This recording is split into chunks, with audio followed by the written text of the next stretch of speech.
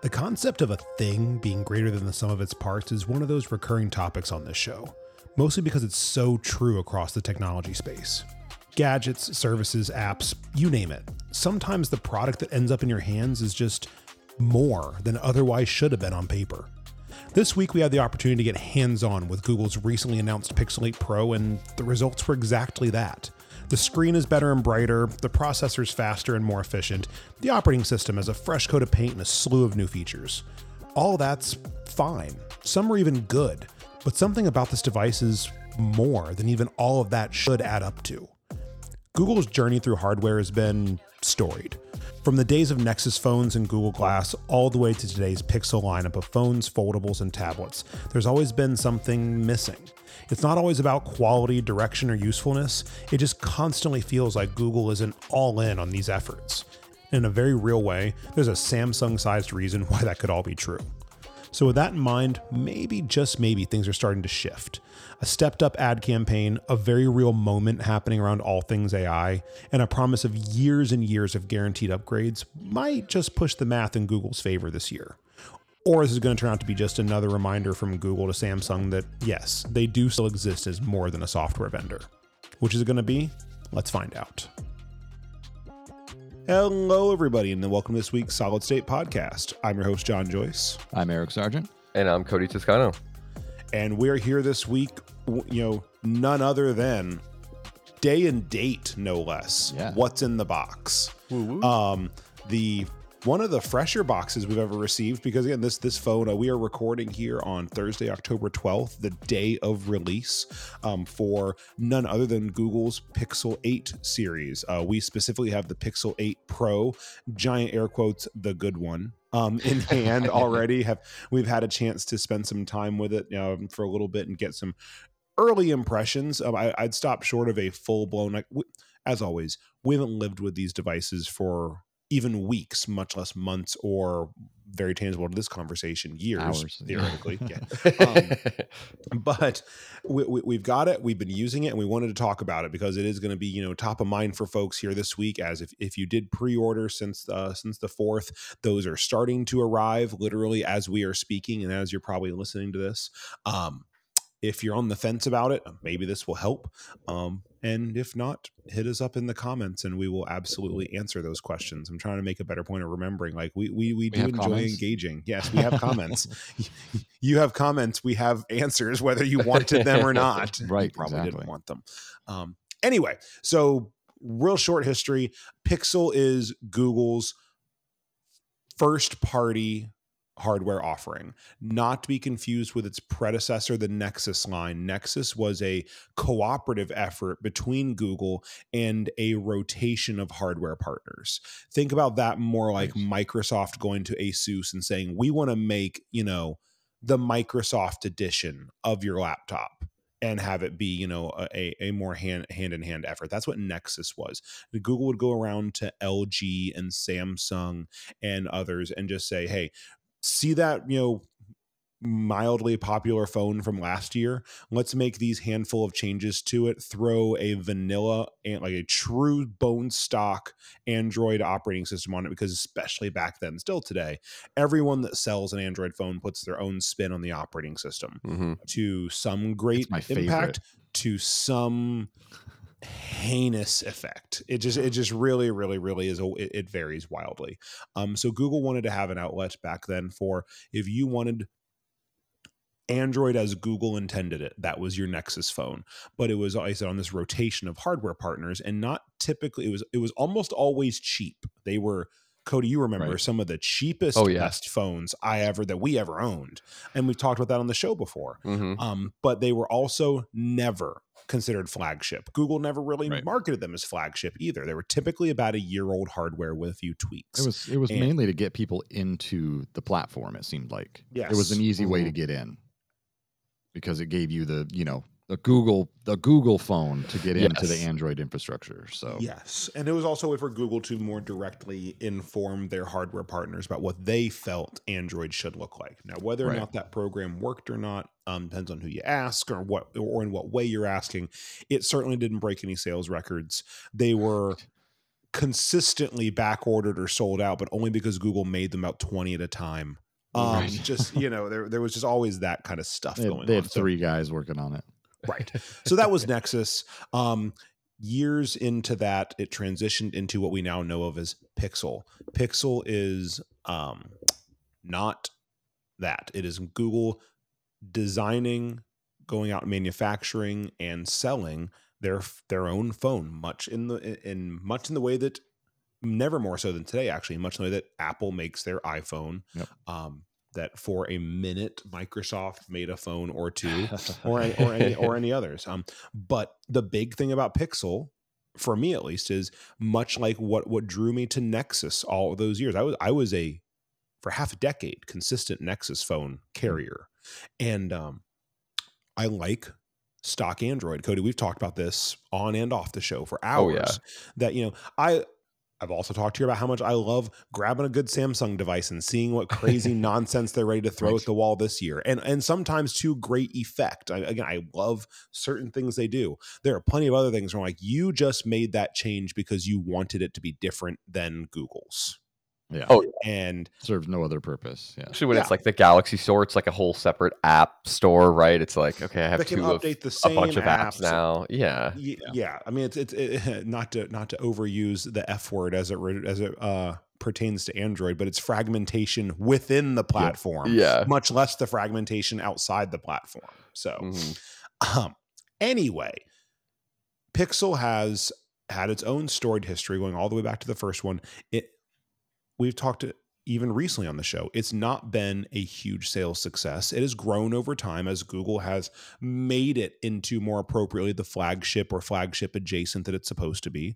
We'll talk about some price today. They've done a relatively good job of keeping it still at or near the flagship level, but not quite at what we now consider flagship prices. Right.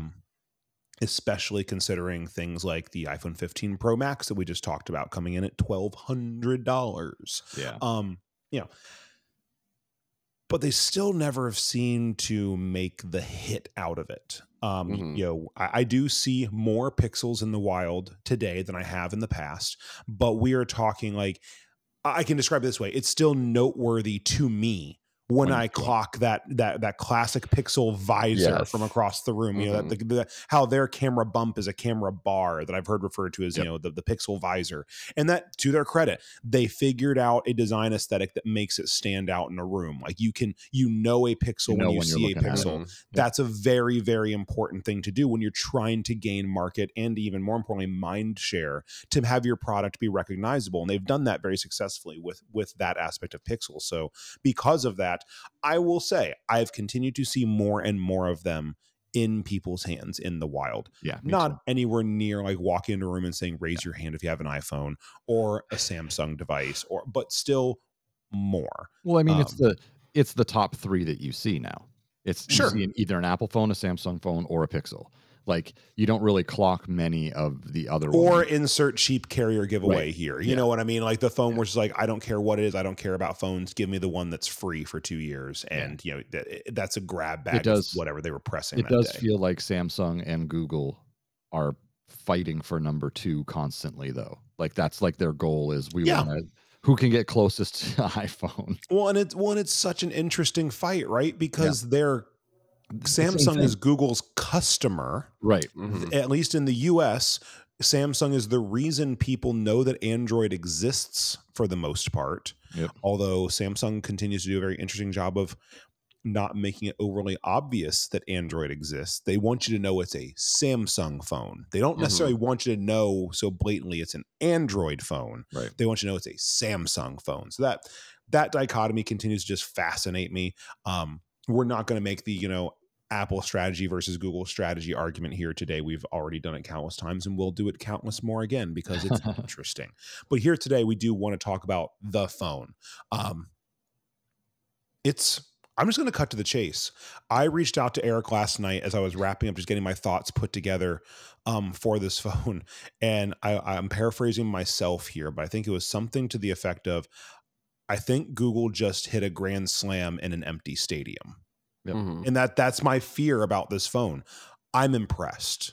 I really didn't see it coming the way that it's kind of hit me, how much I like the phone, because on the page, and I don't mean in the way we were just talking about the iPhone 15, where it's like on paper it looks boring because it is, but the sum of those like changes added up to some meaningful ones. This is more than that. This is, I didn't see the phone coming, and that just raw specs on the page look like, okay, like year for year, phone for phone, there's some solid changes here. But I mean, physically holding and using the device, there are some choices made here that I think add up to the best Pixel I've yet used. Oh, wow. And I'm a fan. Again, I have been a long-standing fan. I've always had criticisms of it, but I have criticisms of every device I've ever owned or had and ever will, because that's what we do here. But this is, so far, these scant few hours and days in, the best Pixel phone I've ever used, and I'm really excited. And I'm excited to see, is this the one that we really start seeing in people's hands? And there's some choices Google has to make there about, are they going to continue to invest the ad dollars? Are they? We've talked about this countless times. Are they going to stay focused? Is Google going? Is Sundar going to decide this is the year that Pixel becomes a thing? And puts the full circle back to Sam, Google behind it. Yeah. And well, and also, is this also going to be is this going to be the year that they're like, we know we got a good one, but we can't piss off Samsung? And there's enough back officeness going on there. Yeah. I've continued to believe Google, of all people, their whole business is built on ads. You can't tell me that they don't understand what it takes to provide, to promote and provide advertising for a product. So the very, very lukewarm strategy that they've had around Pixel to date, I've always felt is intentional. They've always been a half measure short of going all in because of potentially pissing off Samsung. And then internationally, there are other partners. I keep talking about Samsung because of the impact here in the US, but I mean, there are obviously Android selling partners around the globe that Google has and wants to be more mindful of. But here in the home front battleground for them, I've always felt it's very much we really don't want to upset the massive Samsung apple cart that keeps just pun intended, that keeps putting Android in front of people's faces, even if it's not their Android. Right? Yeah, I mean, I saw a few commercials for this one, for the 8 coming out. I mean, it definitely seems like more than usual, right? Yes, yeah, definitely. The 7, I feel like I didn't really see too much on. They're definitely hitting on that like design language too, with that bar that they've started to keep that consistent, which I agree, like people will be able to point out eventually, right? Like, oh yeah, those phones have the bar. I might want to check out that type of phone. Like, I'm not going to advocate for the raw design aesthetic of it. I personally like it. I can also see where people would like. I'll put it to you this way, because this is a well documented feeling of mine on this show. My preference would be flat, a thicker phone that's flat. Just make me a flat phone. Just make me a flat phone with some lenses on it. But that's no one's going to do that. So and all the battery life. That's right. No one's going to do it. So there's no reason to rehash it. So if we live in a world where there has to be a bump of some kind, I will take the visor over either the camera bump or Samsung's current iteration, which is just to have the individual, I call them the silos, like the individual lenses sticking up out of it. Because also Samsung has at times done more like the vertical bar where they're still raised in a bar, but it's very, very, so far the best iteration I've seen of having to have the thing is the edge to edge, flat bar across the back for one very specific reason. When I set the phone down, it doesn't rock back and forth. The phone is stable on the desk. It's having that little square in the upper left-hand corner on the back of the phone. It just tips to the right constantly. It turns your phone into a tripod. It just really, so I mean, this, at least the phone is flat, it's flush, it's stable, and when it's sitting on a desk facing me, it's not at an off angle. And I get it. I've got kind of towards you when you're looking at it. Yeah. My OCDs abound, and it annoys me when one corner of my phone is raised at a different angle than the others because that's freaking camera bump. So at least the visor keeps it's tilted towards me. But you're right, Eric. At least it's towards me at a flat angle. It's towards me, so I can see it. It actually makes it more viewable when it's just laying on the desk because it's at least consistent across the length of the phone or the width of the phone. I'm not going to overly do the whole, point to camera thing here as we talk on an audio podcast, but you guys can obviously see through the power of the internet what I'm holding here. So we've got the Pixel 8 Pro. I've got it in Google's first party case. And normally I wouldn't spend any time talking about cases because they're cases. They're personal. You pick the one you like. I wanted to take a quick second before we dive into the hardware to talk about the cases. This is Google's silicon case, the somewhat matte, rubbery, grippy case. Yeah. I won't know for weeks or more if I'm going to like this case long term, because some of these cases from any number of manufacturers can get almost like shiny, and it's like it turns a gross kind of rubbery. Yeah. I can't tell you if this is going to turn into that. I will tell you, as it is out of the box right now, having used it for as little as I have, it's one of my favorite textures. I love a good silicon case. You know what I mean? Yeah. I immediately hate a bad one. That pulls your pocket inside out when you take your phone out. Yeah. The minute you pick it up, it's just gross, bad. Like that's, this so far, it's soft but grippy. And I really like the texture it gives the phone. The other reason I wanted to point it out is I'm so happy Google bothered to make this case. And if people actually like it as much as I hope they do, maybe Apple will decide that selling me a linen case isn't a good idea. Yeah. Oh, I've heard some stories about those so far. Yeah, I didn't spend money on one, but I have held, I have used, I have dissected. It is the dumbest thing I've seen Apple do in a very long time. Yeah, the woven. Yes, it's whatever that new material is to replace the leather. Yeah. Yes. And that was always your go-to case with Apple too, was their leather case, right? I bounced back and forth between the leather and the silicon one. The silicon, because the leather. I mean, I've got a Nomad leather case on. Here we are talking about the iPhone again. I've got a Nomad leather case on my 15 Pro Max right now. Guess what? It's already getting dinged up.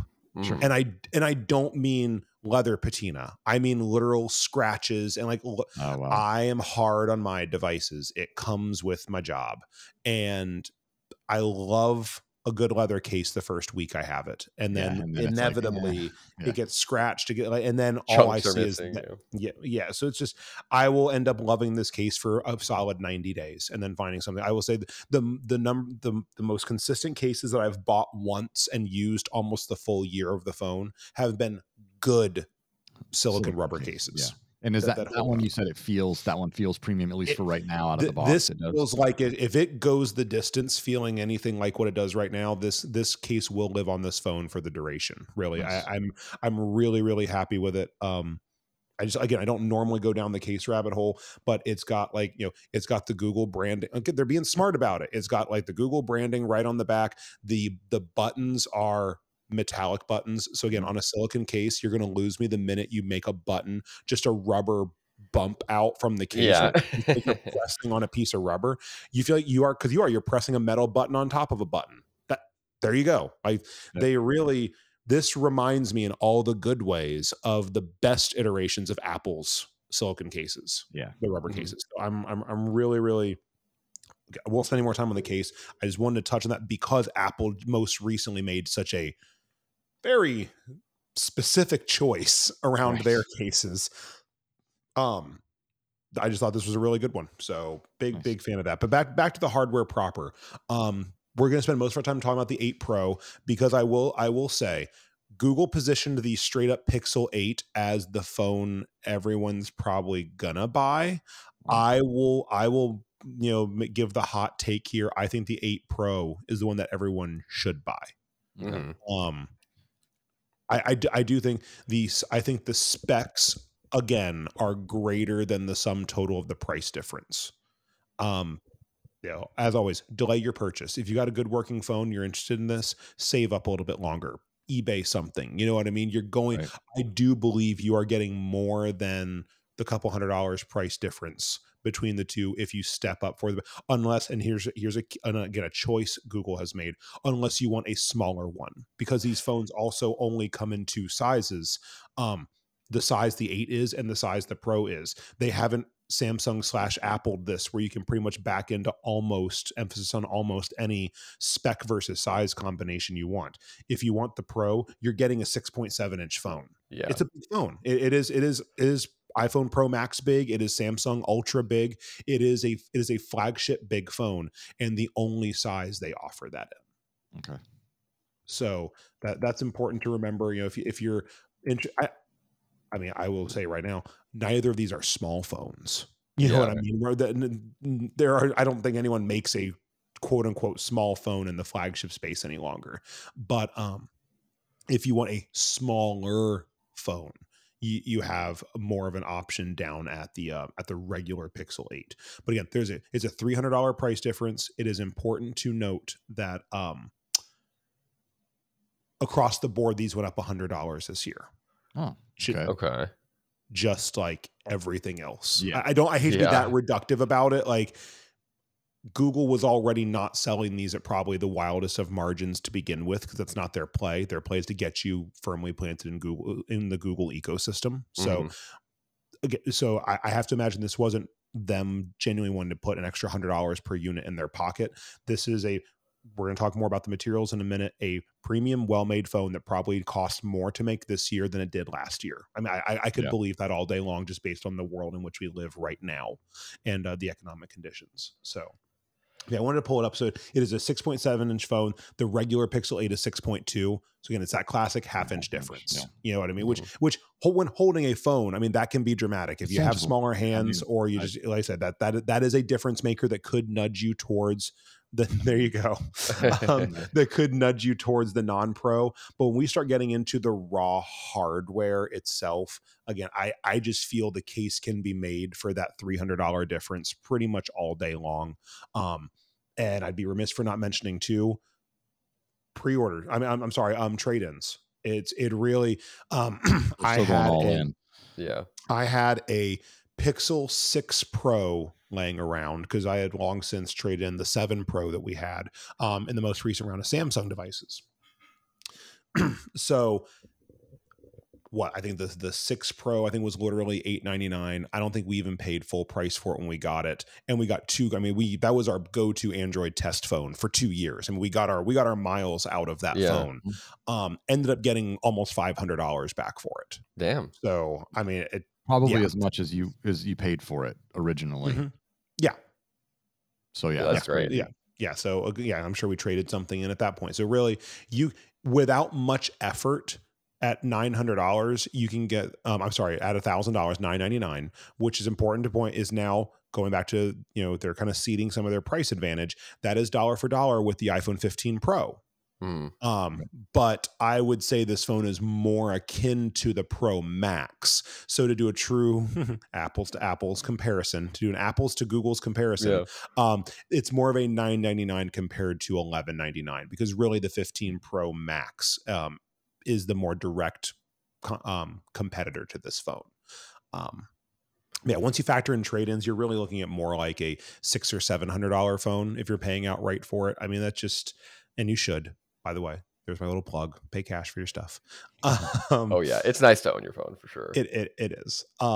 Especially once you start playing the trade-in game, man. If I've been beating that drum lately, it's because once you get up over that hill, you buy your first few devices and you own them outright. When you start being able to play the trade-in game and not having to worry about how much longer is left on this contract, or what do I still owe on that one, it's just, no, here's my old phone, and now this phone's $500 cheaper. Like, that's a power move, man. And then you can stay on top of it, and your spend over time really is dramatically impacted in a positive way. So anyway, off that soapbox, back to the hardware. Again, I'm just really impressed. The display is fantastic. They're calling it a Super Actua display.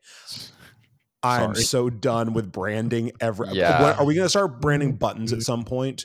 Like, is it going to be, the mega clicker? Like, I'm really like, at what point are we going to start branding down to the actual screws in the devices? But it is a Super Actua display, effectively meaning it's a variable refresh display. So 1 to 120 hertz. It's to use Google's own term from God so many years ago, it is butter smooth. It really, really is. Scrolling around on the phone feels very, very good. You can, Eric, you'll know what I mean by this because we talk about it all the time. You can see the refresh in that you can't see the refresh. Like, it is a very, very smooth scrolling display. There's Media no tearing, looks fantastic. Everything's just like really solid on it. I see from the 7 Pro, it went from 1500 nits to 2400 nits. Is the brightness like very noticeable? Yeah, so their HDR brightness is 1600 nits, peaking at 2400. And I will say, I met a buddy out after work yesterday to go over some stuff, and it was a nice day in Southwest Florida. We finally got one. Yeah. So we were sitting outside at this little restaurant, and it was still quite bright outside, and he clocked it from across the table. He's like, "What phone is that?" I'm like, "Oh, I'm not supposed to have it out in public right now, but it's a Pixel 8 Pro." And he's like, he was shocked how clearly he could see the display from across the table in more or less direct sunlight. Like we were under a little like umbrella thing, but it was still quite bright out. And he noticed from across, because I have the always on display turned on that we'll talk about in a second. He was surprised how clearly and bright he could see the display from across the table. So that was unprompted. He just clocked it. And he's not a one of us gadget guy. He's in the tech space, but he's not in the gadgety side of the tech space. Right. So he wasn't like purposefully checking out the phone. He just noticed it from across the table how clear and bright the display was in direct sunlight. So that's awesome. Yeah, I mean that's something that they're all fighting to get. So that's for cool. Sure. It's not noticeable. Yep. So up front we've got that 6.7 inch Super Actua display. Real world use. It's great. I really do like it. One of the better displays. You're probably gonna have to go looking for like a Samsung Ultra level of phone to get any better. Like realistically, obviously we've said all along, Samsung rightfully so reserves their best displays for themselves. Right. And that shows. Those Ultra phones tend to be absolutely fantastic, but I will say this is a really great display. Around back, going back to that, awesome little Geordie LaForge camera visor hanging out back there. Triple camera system. We've got a standard wide lens, ultra wide lens, and telephoto. So that's kind of becoming the table stakes at these quote unquote pro level phones. I'm actually going to now just step right by the camera, because boy, howdy, are we going to need to come back to it. But it's going to be when we get to the operating system. So there's a reason. On the Pro phone, 12 gigs of RAM aplenty. I mean, it just cracks me up. This is like, is it 12 or 16 gigs? Like the amount of RAM we've got in these phones these days is shocking to me. But hey, it works. And Google's Tensor G3. I will openly admit, I have not had the phone long enough to put it through sufficient stress tests to tell you if they've dramatically improved, but I was personally let down pretty heavily by the G2. I just felt it was just, it struggled in places I felt it shouldn't have. It definitely had like some power consumption, like battery life just wasn't consistent. The phones would heat up during certain types of use. It wasn't horrible, but it wasn't as good as it should have been. It was the opposite. It was not as good as it should have been on paper. So jury's still a little bit out on this one, because I haven't had a chance to put it through that level of paces yet. But I will say the phone is snappy. It is quick. It has not burned my hands off in any tangible way. I mean, you know what I mean? It's just much like what we were talking about the iPhone episode, where Eric, you rightfully asked about, the stories that were going around at that time about about that being that iPhone got hot, and they've even since put an iOS update out to address that. I have not felt any of that with this phone either, but same caveat, it lives in a case. You know what I mean? Like and I'm not out there in 98-degree direct sunlight playing, 4K games on it. I'm just not, that's just not how I'm using the phone. But so far, so good on that front. Battery life, same. Like I did my normal thing where I took it out of the box and ran it down to 0. It came out of the box at about 40%. It took me well into the evening to run through those 40% and then did its first charge. And the battery's been holding up real well since. This is not going to be a go. You're not going to go on a weekend excursion without a charger. It's not that phone. I don't believe, unless depending on how you use your phone, that are that phone. No, because the horsepower they need, the things that make them pro also make them hard on batteries. Low power mode only goes so far. Yeah, exactly. So, Google made some enhancements, they say, to, and I don't mean to be cheeky about the they say. I just haven't had a chance to really see it yet. They've expanded the impact of like face unlock, like their take on face ID.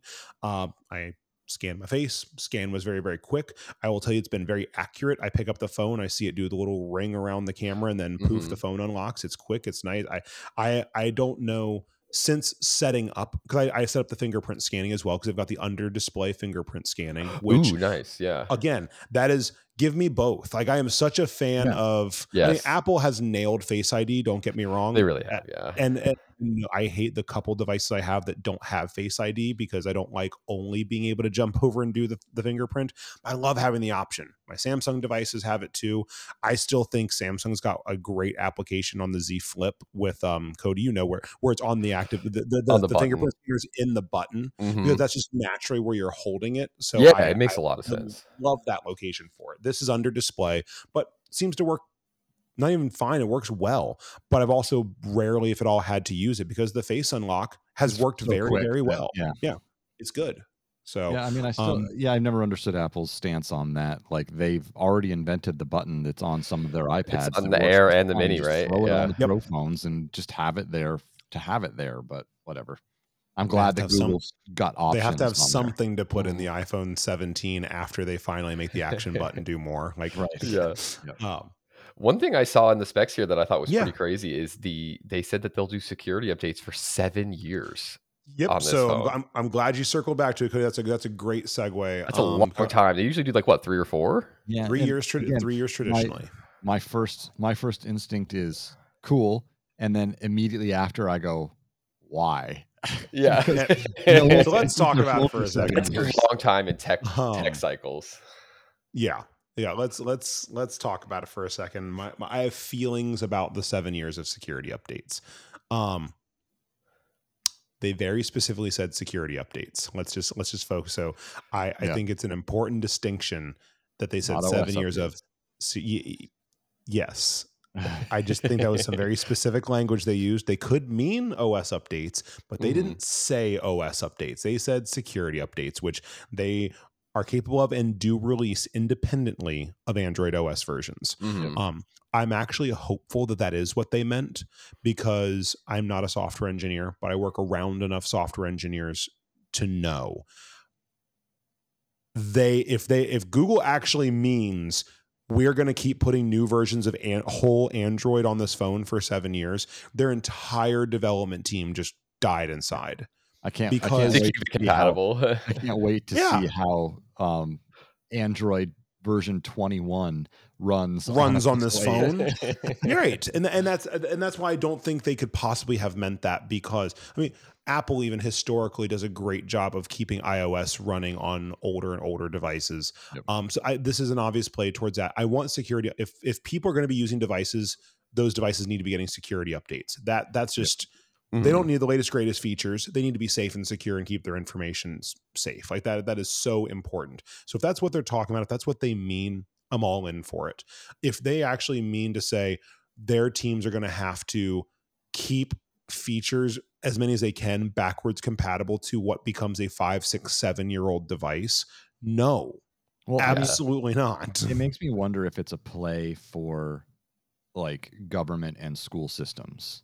Sure. To get those devices adopted there because of that. Because those longer life cycles that they now they don't have to spend every 3 years. They can say, we'll do the spend every 5 years because we'll be covered for 7 and everybody else only covers for 3. So, we're still not going to the end of the life of the device, but it'll get security updates for that long, and they're going to lean towards getting the devices that have security updates. Maybe. I mean, it seems like a valid play that they would go for to try to get themselves in those infrastructures. No, I agree, and it's one of those things where don't mishear me, I'm very glad they're doing it. It's just, so this thing's going to go to October of 2030. and here, no, so I had to look it up. Guaranteed Android version updates until at least October 2030. That is literally what they say. Dang. So we are going to see, I'm just going to call it what it is. We're going to see, when we go back to that F word, more fragmentation within the platform, because you are not going to tell me that in 2029, they're going to be releasing all of their frontline features for a phone released in 2023. There's no way. No way the Pixel 8 is going to be able to use the new holographic display that's out there. Yeah. The super duper Actua display. Yeah. Hashtag 3D. Yeah. Bionic. Sorry, Eric, I had to. Your phone and pull things out of it. That's right. Oh my gosh. So it'll just be the view updates. It'll just be, it looks different now. Yep. Yeah. If I thought the phone was going to be capable of being competent for that long, I'd be all behind it. But I just don't believe it. When I think about someone's computer, and that's what these devices are, they are people's primary computers in a lot of ways. We deal with this all the time. Why is it my computer working right? Well, it's 7. Literally, we say it's 7 years old. Go get a new computer. Like you know what I mean? Like, so stretching that taffy out for 7 years, I just don't know if I see it being realistic or not. We'll just have to see. Yeah, I mean, computers. Anyone could probably say 7. I'd be like, what? You can get away with it with computers, I feel like. Because there's certain things about it, like a desktop computer that you can upgrade to make it last a little bit longer. I can't throw another 12 gigs of RAM. I mean, as purchased. So, I'm going to pick on a bone stock $999 Dell XPS 13 from 7 years ago that you can't even add a RAM stick to. Like, that computer is not going to be good 7 years later. It's just not. There's no way. I mean, heck, we're dealing with that. Holy cow, we're all the way in the weeds now. We're doing that with Windows 11 right now. The number of forced upgrade cycles that people are going to be going through for the next 2 years before the Windows 10 end of life. Because if you don't have an 8th gen or newer processor, guess what? You're out of luck. Yeah. Guess what? 7 years ago, they were selling processors you can't upgrade to Windows 11. Yeah, exactly. So a lot less than 7 years ago, honestly. Right. But so anyway, back to the phone that we're here to talk about today. So that's the 7-year thing. We'll see how that plays out. I guess I do have to bookend it because I insist on calling Google out on this one because I'm personally still upset about it. It didn't even affect me, and I'm still upset about it. This also, they can say guaranteed all they want. You know what they also said was guaranteed? That when you bought Pixel Pass 364 days ago, that you'd be able to upgrade to a new phone 2 years ago, that in 2 years be able to upgrade to a new phone. Guess what? No one got to do upgrade to a new phone because Google was just like, you know what? Never mind. Whoops. Yeah. We sold you this device under a premise that before a single human on earth ever got to use it, we're just pulling the rug on Pixel Pass. Yeah. Weird. Okay. So that's, I feel we could get 4 or 5 years out and they just go, okay, this isn't working. Yep. I think it is an earned level of suspicion that we apply to this. Like, Google has earned this level of suspicion by recent actions of their own doing, by canceling a program that people, and again, we've talked about it, that 5 people, I get it. They probably got away with it because it impacted 5 humans, but still they canceled a program that living, breathing people in good faith spent money on and realized zero value out of that program, out of the aspect of, I get it. There were other things bundled in. You got some warranty stuff. You got like other googly things. But the whole point was the upgrade cycle. And then on the eve of being able to do anything with it, they cut it off at the knees. I think that earns them a certain level of suspicion in how this is actually going to play out at year 6 or before. Yeah, I would say or before, definitely. So anyway, you mentioned software. Back to a phone that I swear I do really, really like. Running the latest Android 14. Man, I haven't used stock Android. And I say this every year once I get a new Pixel device in my hands. Oh, I haven't used a stock Android device in so long. It feels good. I continue to appreciate what Samsung accomplishes on their devices, but there's still just enough Samsunginess in the background. We're not talking about Samsung of 5 years ago where it's just like someone took a can of spray paint to this operating system. It is at least more refined than that, but there is something very refined, I feel is the right word. Something very, very refined, but in a fun way about Google's first party take on their own operating system. Mm-hmm. I love the beta feature that you can turn on. You'll be able to do this for a while. I don't know why it's still beta. Because it's a Google product. The feature where you can turn on where it tries to color match your icons to your phone theme. Mm-hmm. it just makes such a satisfying color palette on the phone where everything just becomes very, very flush and consistent. It like flattens things out in a pleasing way. Like, I don't mean like whatever version of iOS that was, where it was just like it had no depth whatsoever. It was just like flat, sharp colors. It was like iOS maybe 10 or 11. I don't know. But anyway, this isn't that. 7. Anyway, there's really clean edges around the operating system. There's consistent design language. I like what they're doing. And I think if more people got it in their hands, they would like what they're doing also, because they're making some smart choices. I still think it's one of the best applications of always on display. I wish Apple would give me the choice to not have my wallpaper show up on my always on display on my iPhone. For sure. Yeah, definitely. Like, I love that when my Pixel phone goes dark, everything goes away except for I just have it set to show some critical information arranged in a very, very neat and tidy way that is just white, very visible text on a pure black background. Yeah. That's what I want. Totally. Nailed it. Yeah. That's all I want. It feels like it shouldn't be that hard to implement something like that. I don't know why. I think they're proud. Apple's too proud of the stuff they've worked in with the wallpapers, where like the clock goes behind the part and the of the customized, wallpaper, and like the depth, and they just want like you to that. see it. And you've got a waking programmed this thing. Everybody's got to look at it all the time now. It's like that kind of thing. But well, I really like Google's application of it here. Again, I will say that's the word, the phrasing that keeps coming back to me as I navigate and use the phone. It's very, very clean in some really intentional ways that I like. But we also can't talk about the software on this phone without talking about the 2-letter definition of our last year, which is AI. Yeah, I was going to say that seems like they leaned pretty heavy into it with this release. So all the way in, generative AI wallpapers. They're bringing generative AI elements, and I said bringing because I can't review this because I haven't released it yet, but they're bringing generative AI aspects like from Bard over into Google Assistant. Like there's the push to marry all of these Google services, because it's a Google issued phone. So guess what everything is? It's Google's Gmail is here. Their messaging services are here. Their Chrome is here.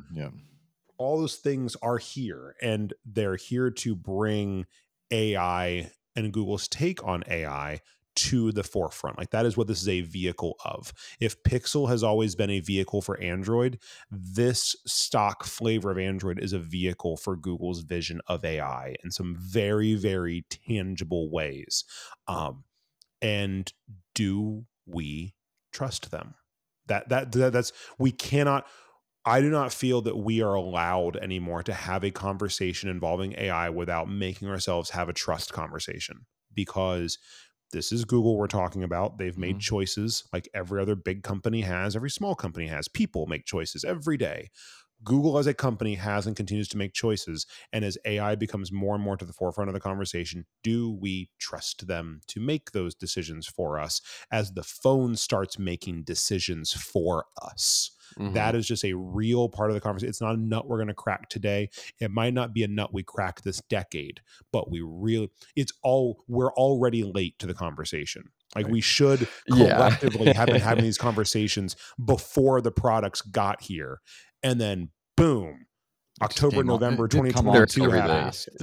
Chat GPT bursts onto the scene, and now we all are late to a conversation we should have been having for the last decade. Because the devices were already there, right? The microphones were already in our homes. The cameras were already on our devices. Like, these things were happening, but they were happening just passive enough. We were okay to just let it happen around us. And now all of a sudden, these things gotta have a little bit of brains. They have access to the data. They have access to the resources to do something with it. And now we're just now starting to have that conversation. We are all late. I'd like to think we're maybe not too late, but we are definitely late to the conversation. So I think about this phone and what it represents, AI is bundled into every single element of this phone. One very, very specifically that I want to have a little bit of fun with for a few minutes here in a moment. But before we get there, because it is a fun conversation, it's a meaningful one, but I think it's fun.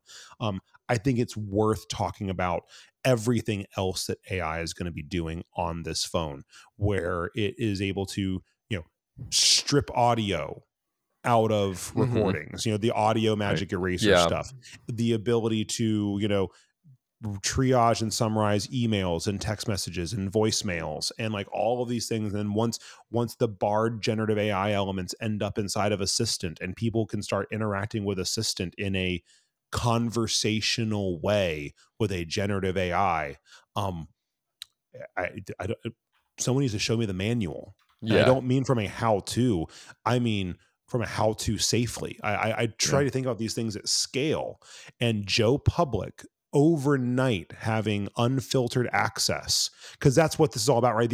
These tools have existed for at least a year, some for much longer, some for much, much longer. The difference is it's not sitting in a lab or a classroom or a professional environment. It's in the hands of billions of people with little to no, like, training's a strong word, but you know what I mean? Like, there's no primer. There's no like, here's the short sheet on the risks of what you're doing. It's just, here you go, guys, have fun. Trust me, the robot won't kill you. And it's like, and I know I'm being very, very over the top there, but it's like we're just shoving it out into the masses and saying good luck. This isn't like, hey, everyone, here's the internet. It's, hey, everyone, here's the internet that can, to a certain degree, think. And I'm not talking about general AI. I'm not being bad over that, but I'm just saying, like, this is the advent of the internet itself was also dangerous to a certain degree because people didn't know what they were doing and they got their identities stolen and their money taken. And that's still happening every single day. As a huge part of our jobs is to educate people on how to safely use their technology. And now we're giving that technology near limitless resources to then hand it out to people with no explanation on how to do it properly, safely, or correctly. And I think that the problem is there's probably about 24 people in the world that actually know how to use it safely. Sure. The information on how this works and all that kind of stuff is at a level that isn't just freely talked about. You have to dig in, you have to search, you have to learn, you have to research and find all this information for yourself. So you even start to understand how this is even doing what it's doing, let alone what each individual company is capturing from those things when it's, recording everything you're saying. Like, nobody knows. Sure. So we're all just making guesses. And even people that are running some of these companies that are using the AI, I don't think they even necessarily know. Exactly. I had a really interesting moment a few weeks ago. I sat for a small business panel here in our area with some other industry professionals, talking to other businesses about the potential impacts of AI on small business. And one of the big takeaways I had from that was one of the other gentlemen on the panel with me he was an IP lawyer, and he specialized in intellectual property law. Fascinating conversations with him. I really enjoyed getting to meet and work with him. But something he said that I personally had not thought about to any great degree was, in a professional sense, companies are having to advise their employees, stop using ChatGPT and Bard and Bing and everything else to do your jobs, because if you instill any part of our IP law has not caught up with AI. Right. You know what I mean? In any meaningful way. So if you inject our intellectual property into the engine and the engine uses our IP to then generate an answer, guess what? In a literal, tangible way, that intellectual property is now public domain. It's now in the domain because you've offered it. If the model has been trained on your IP, you've now in essence told everyone else that can use that model, using that information is okay. And you've ceded a certain portion of your claim to that intellectual property. That's terrifying. Yeah, definitely.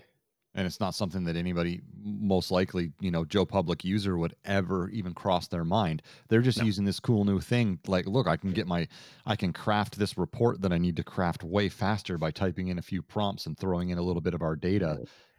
don't think it's a big deal. They're not thinking that it's training in the background and retaining that information and then using it when other people put prompts in. Because again, no one really knows how this works unless you dig in and really research it. So So that's pulling it out of Armageddon for a second and shoving my soapbox. Well, actually, I might as well set it right here because I might need it again in a second. Yeah. Eric, this one's heavily for you, but it's obviously for the group. The camera on this phone, we have. I promise we'd come back to it. We have to talk about it. First and foremost, talking about the hardware, it's a good camera. Pixels, go back to our history lesson. The camera has been like the strongest leg on that stool ever since release. Pixels have been about the camera. They were one of the first phones to have really great night photography capabilities that Samsung and Apple and others have chased and in some ways caught up to tug of war style ever since. But they were some of the first to do it well. And that camera has just gotten better and better and better and better. And this camera is very, very good. Like as a camera, it takes very, very good photo. It makes some choices because it's all computational photography anymore. And it makes some specific choices that I don't always love, but that's true of every other smartphone camera.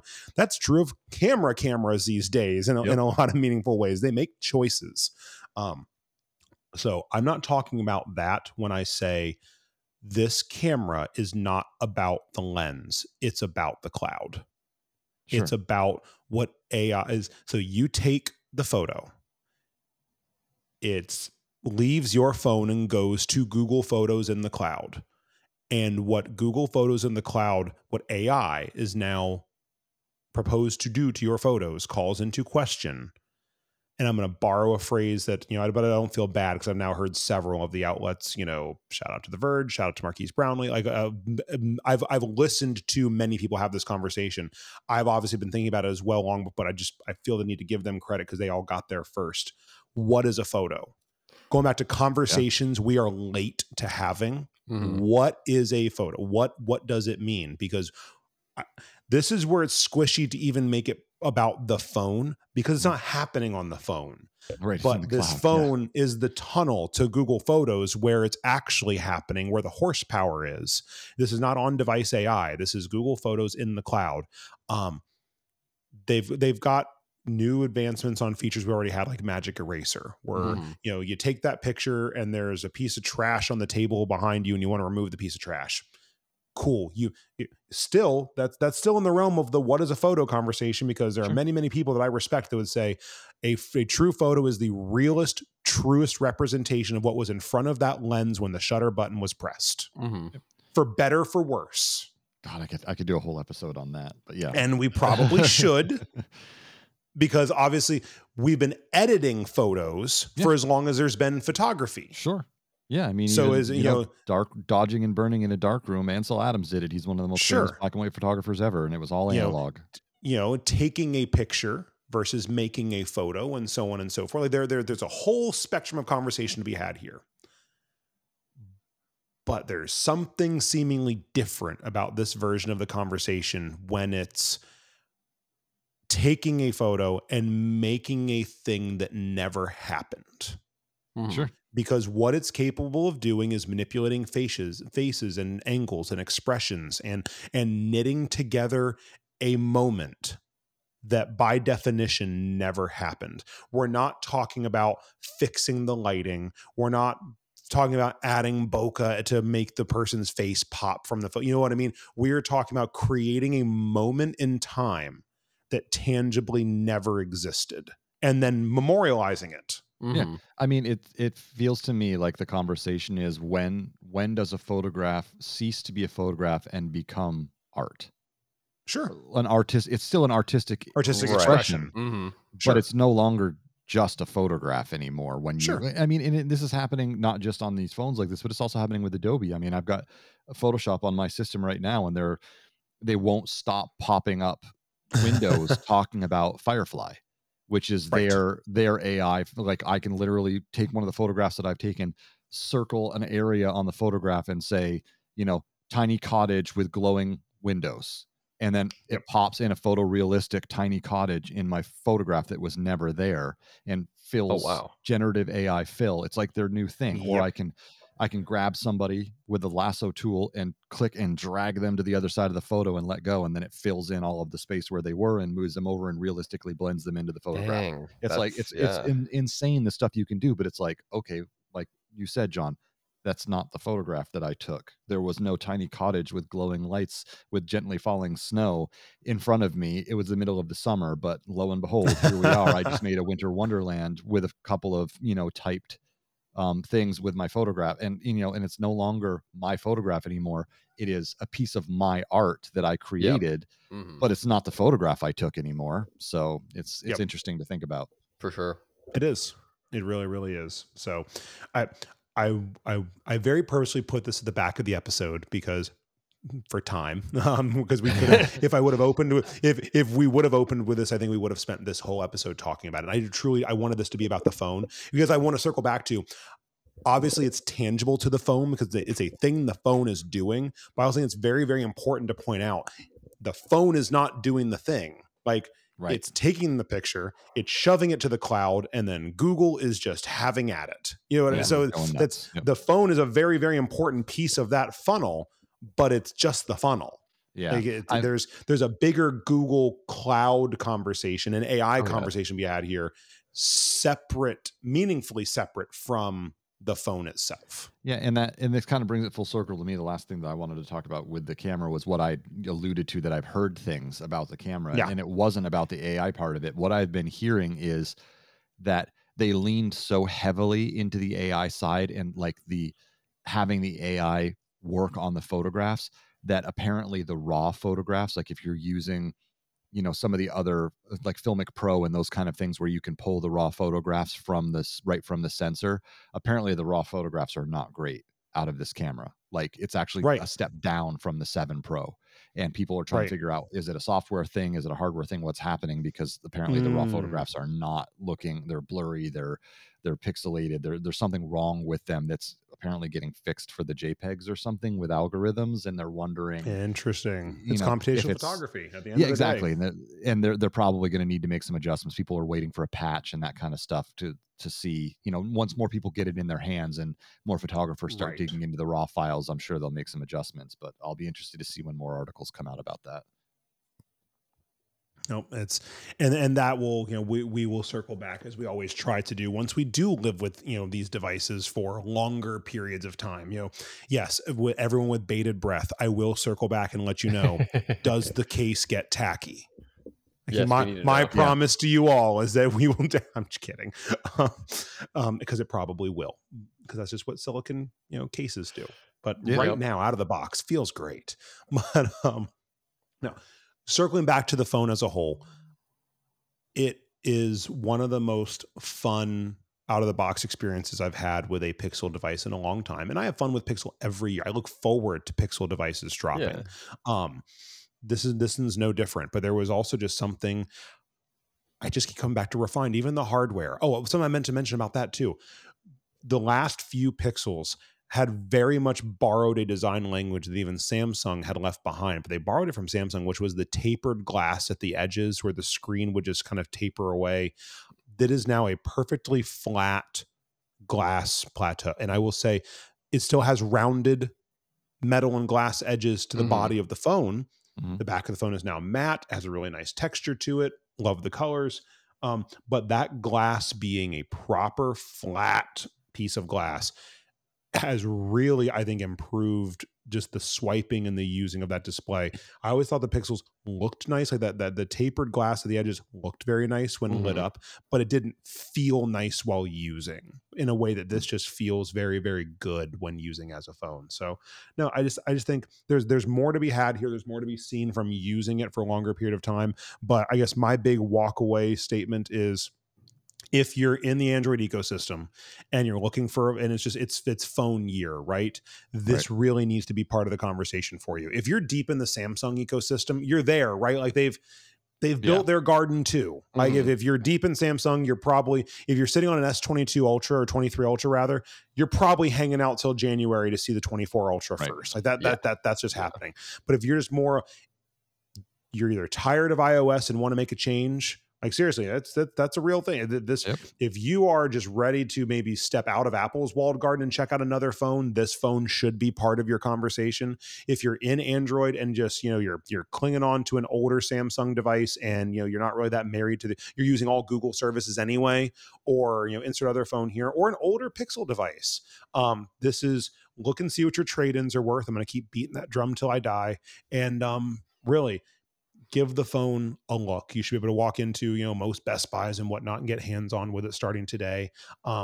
It's a good phone. Google should be at least applauded for, camera things notwithstanding. They'll be very interested to see where that goes. Probably a firmware update will abound, but as a device, as a gadget, I'm really, really enjoying this one so far. Nice. Yeah, very nice. All right. Well, anything else you guys have before we wrap it up? I don't think so. Use your Pixel 8 Pro to like and subscribe. Yeah. Use the 120 hertz screen to scroll down. Yeah, exactly. That's it. Just don't let it get all the way down to 1 hertz. That's all. Yeah. All right. Well, on that pixel-sized bombshell, I think we will wrap it up there and catch y'all next time. Later. Later.